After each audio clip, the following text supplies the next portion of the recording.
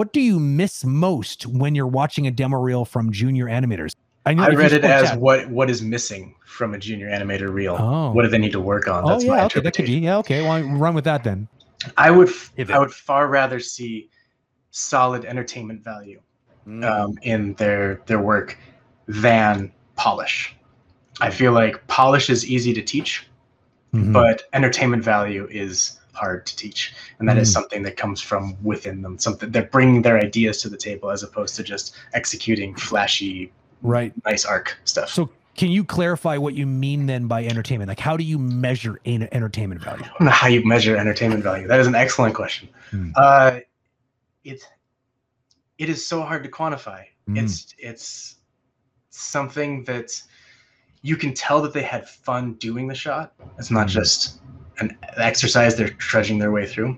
Yeah. They have surprising choices in a good way. Yeah.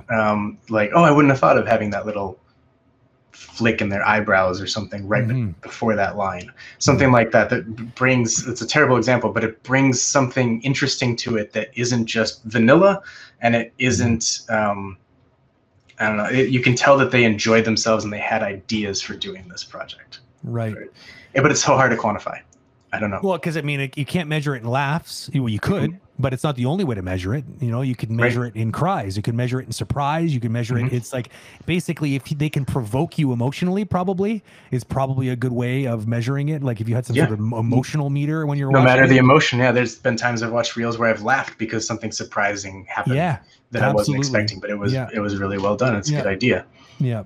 And it doesn't have to be super polished in order to succeed in that way. Yeah, and I like how you opened that with that answer by just saying like the entertainment value is something is more important than the polish. And I would agree. Like I think when you really like, yes, polish is important, absolutely, and you need to know how to do it, because if you want to work on work in the big leagues, it's it's an expectation. It's like that's not what's going to get you noticed. It's going to get you in the door. What's going to get you noticed and get you the extra fun shots and is going to make you rise up the ladder is going to be people to know how to entertain. And it's interesting because coming from video game production, this is something that's often missing in the conversation. I find it's very easy to look at like, okay, I need to do this animation for a feature for this character in the game.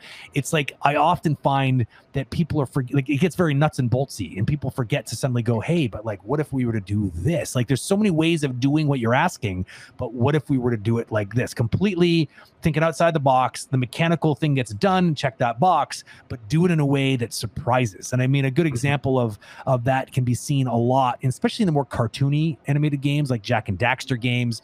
People have a lot of fun with the animations. And when you play a game that it really feels like the animators were having fun, that fun seems to be infectious. And I think that players really, really definitely enjoying that. So you have to always remember animators are entertainers first and foremost. Yeah. I think, can I go further on this question then and think of it? Because I don't think I really answered the question. I guess I talked about what makes a good reel to me. But and as far as the question of what is usually missing, I think is the specificity. Like usually I'm looking at reels that have acting tests, like a character talking. And what is usually missing, and then this is also good because it's a window into entertainment value, is context. Like you were saying earlier, that let's say you have, as an example, if you have a doctor talking to a patient, if you take that as just plain vanilla, that can be super boring. But if you make it a brand new doctor who is talking to like his first patient, then that leads you down a bunch of avenues that can make it entertaining. Like, is he super nervous to ask the questions? Or is he super confident, like overconfident in a way he shouldn't be? Or is it a doctor that is like one day away from retirement and he's talking to maybe his final patient? And does that make him, and you can take that a bunch of different ways too. Like, is he done with this? He just wants to go home. Or is he being very caring because it's the last person that he's going to talk to as a doctor?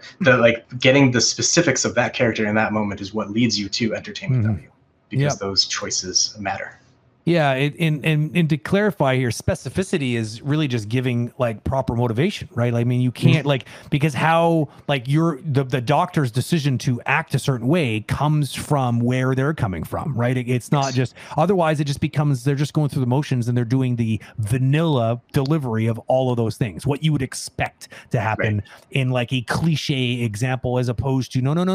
Specificity means, what is that doctor going to do? The doctor who is one strike away from getting fired, the doctor who is in the middle of divorce and they can't take it anymore, and now they're dealing with this very interesting patient that's challenging their very, very like the last thread of patience that they might actually have. Suddenly that whole scene is charged with drama and tension and all these fun things that has the audience kind of wondering what's going to happen next. I mean, that whole what's going to happen next part, I think is part of it too, right? And this is fuel to that fire. Is like giving a reason to make the audience kind of intrigued, like, oh my God, because they can start to relate to these scenarios of context, and they're just like, oh my God, if I was in that situation, for sure. Take a look at, for instance, Curb Your Own Enthusiasm, right?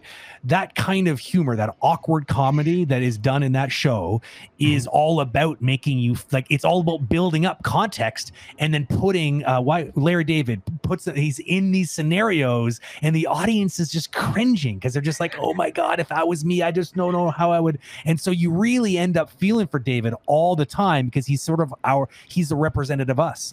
You know, Seinfeld's the same thing. It was like Seinfeld was sort of he was sort of like the everyman man in these sort of everyday challenging social circumstances with these sort of trying to navigate these real weird unwritten rules of societal norms. And it's just fun because of all that context. And I don't know. I just, it's so true. Like comedy and drama and all those things comes down to specifics. Otherwise, it's just like, who cares? Yep. Nobody cares. And that's how you make someone laugh, and that's how you give someone that drama. That's your window into entertainment value.